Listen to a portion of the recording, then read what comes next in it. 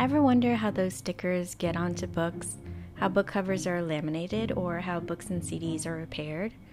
Well, this is the handiwork of technical services staff and the dedicated community volunteers that report there.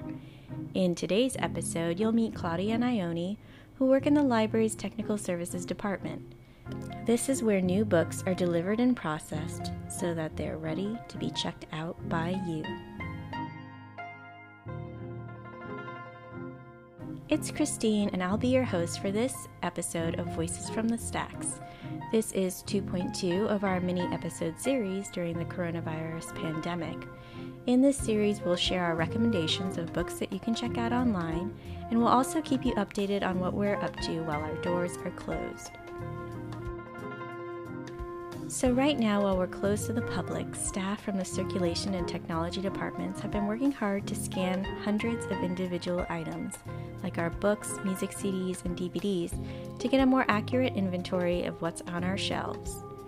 We are also still receiving some shipments from book vendors, but these books are going through a quarantine period.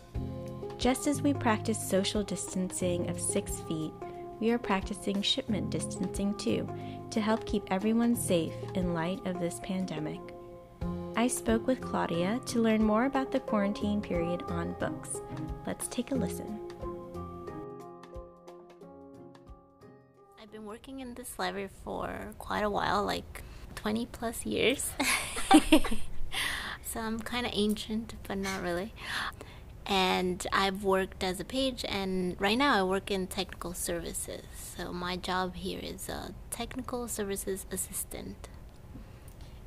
Since we are kind of a back of the house kind of operation, we do still have our regular stuff. Up until now, we've been getting deliveries and from all our vendors, and recently they did stop because of the pandemic and how the virus can stay on certain items like boxes, paper, even the covers of the books. So I think the vendors have been very good in saying that they are taking precautions when they're doing our materials. And what we do is when those deliveries come in, one of the things we do to protect our internal customers, which is you guys, librarians, pages, everybody that touches the items, we're trying to do like a quarantine period of 24 hours for those boxes that come in. So we put them in the hallway outside of our office and put the time and the date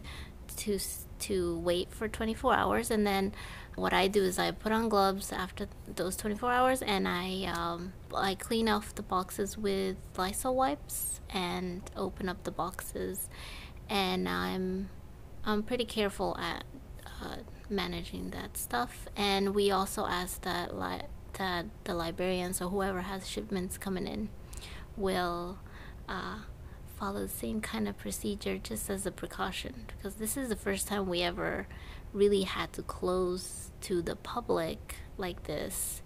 Normally public libraries are an open source, and we usually try to stay open as much as we can to give services, but this is a total different side of a kind of an emergency like this that we have to deal with. Since our shipments have slowed, and I think the whole library is trying to do a cleanup and doing projects and trying to maintain the library for the public. When we do reopen, the library's going to look good. And our books will look good.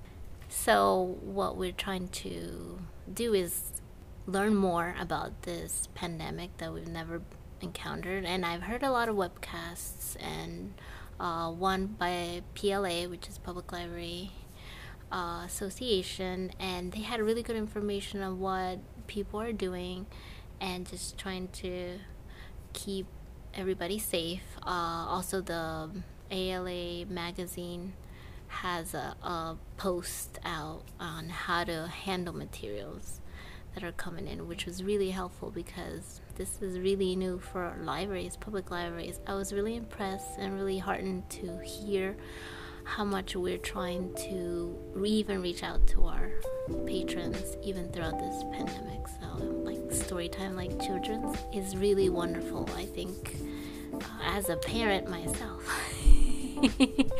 it's really helpful.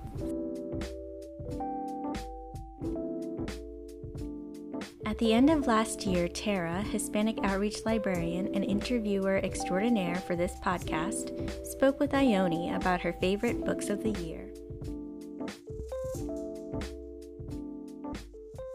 Hi there, this is Tara, and I'm here in the library today with Ione. Hi, Ione. Hello. And Ione is a page here at the library. Can you tell us what you do here at the library as a page, Ione? Sure. I am a technical services page. I specialize in processing magazines, repairing books, receiving new material, and a host of other things. A lot of other and things. Cataloging. And cataloging. A little bit of cataloging. Setting up for programs and yes, all that jazz. Of course. Setting up for programs. Ione, where are you from originally? West Palm Beach? I'm actually, yes, I was born here in West Palm Beach. I was actually born not even like 2 miles from the library at Good Sam Hospital. So you are a native. Yes. A rare breed. Yeah. Hadn't thought about it like that, but yes, a rare breed. That's very correct. Cool. So how long have you been coming to the library? Oh my gosh. Almost since I was born. This was definitely one of my favorite libraries.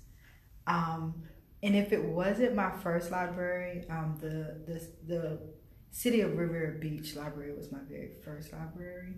But since this library was located on the Intercoastal, those are some of my fondest memories of the rocking chairs overlooking the water, I think on the second floor. Oh, yeah. And that's when I fell in love with the Mandel Public Library. Well, at the time, it was the West Palm Beach Public Library. That's right, yeah. Yeah, those are good memories. I remember the old library as well. Jacqueline Woodson has had an amazing year with her new release of Red at the Bone. Okay. And that came out, I don't know, summer, Okay. early summer, something like that. And I checked it out large print. Okay. And enjoyed every minute of it. So even in anticipation of that book being released, I actually picked up an old book of hers, which was actually a very small book. Mm-hmm. And come to find out, I think it was also slated for the teen section. And it's called The Dear One. And I really enjoyed that book. So both of them. Yeah. So that particular author really hit you this year. Yes. All right. Yes. Ikigai, The Japanese Secret to a Long and Happy Life. Interesting. I really love that book. So that's nonfiction. Yes. Okay. I actually read a lot of nonfiction books. Okay. I think that may have been released this year. There was another one released this year by Oprah, The Path Made Clear. Oprah? I believe, Oprah wrote it? It's an a Oprah compilation of her Super Soul Sunday interviews. Oh, that sounds really interesting. Mm-hmm. So I'm kind of like a sucker for like certain quote books or insight books. I like short chapter stuff too. Interesting. Something that makes me feel accomplished when I read. So that book was really good. And there was another book. Oh, The Art of Living Simply. Oh, Simple. similar to the other book. Yes, similar to Ikigai. And it was kind of went on a theme this year. Yeah, but I think those are kind of the books that I generally like to read. Anything that can or will open me up to creativity or insights, reminding me of what's important. I'm trying to get into fiction, which is probably why I like Jacqueline Woodson. A couple summers ago, I did a Toni Morrison summer where I read maybe like 3 to 4 of her books. So I don't read that much fiction, but I am trying to stretch my legs. Did you like the Toni Morrison? Oh, I love Toni Morrison. Yeah. Yeah. Me too. And we have a lot of the same reading tastes, actually.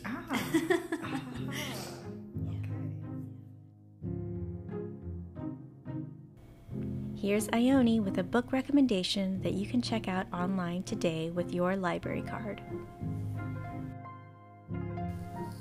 In the World of How To knowing when is just as important.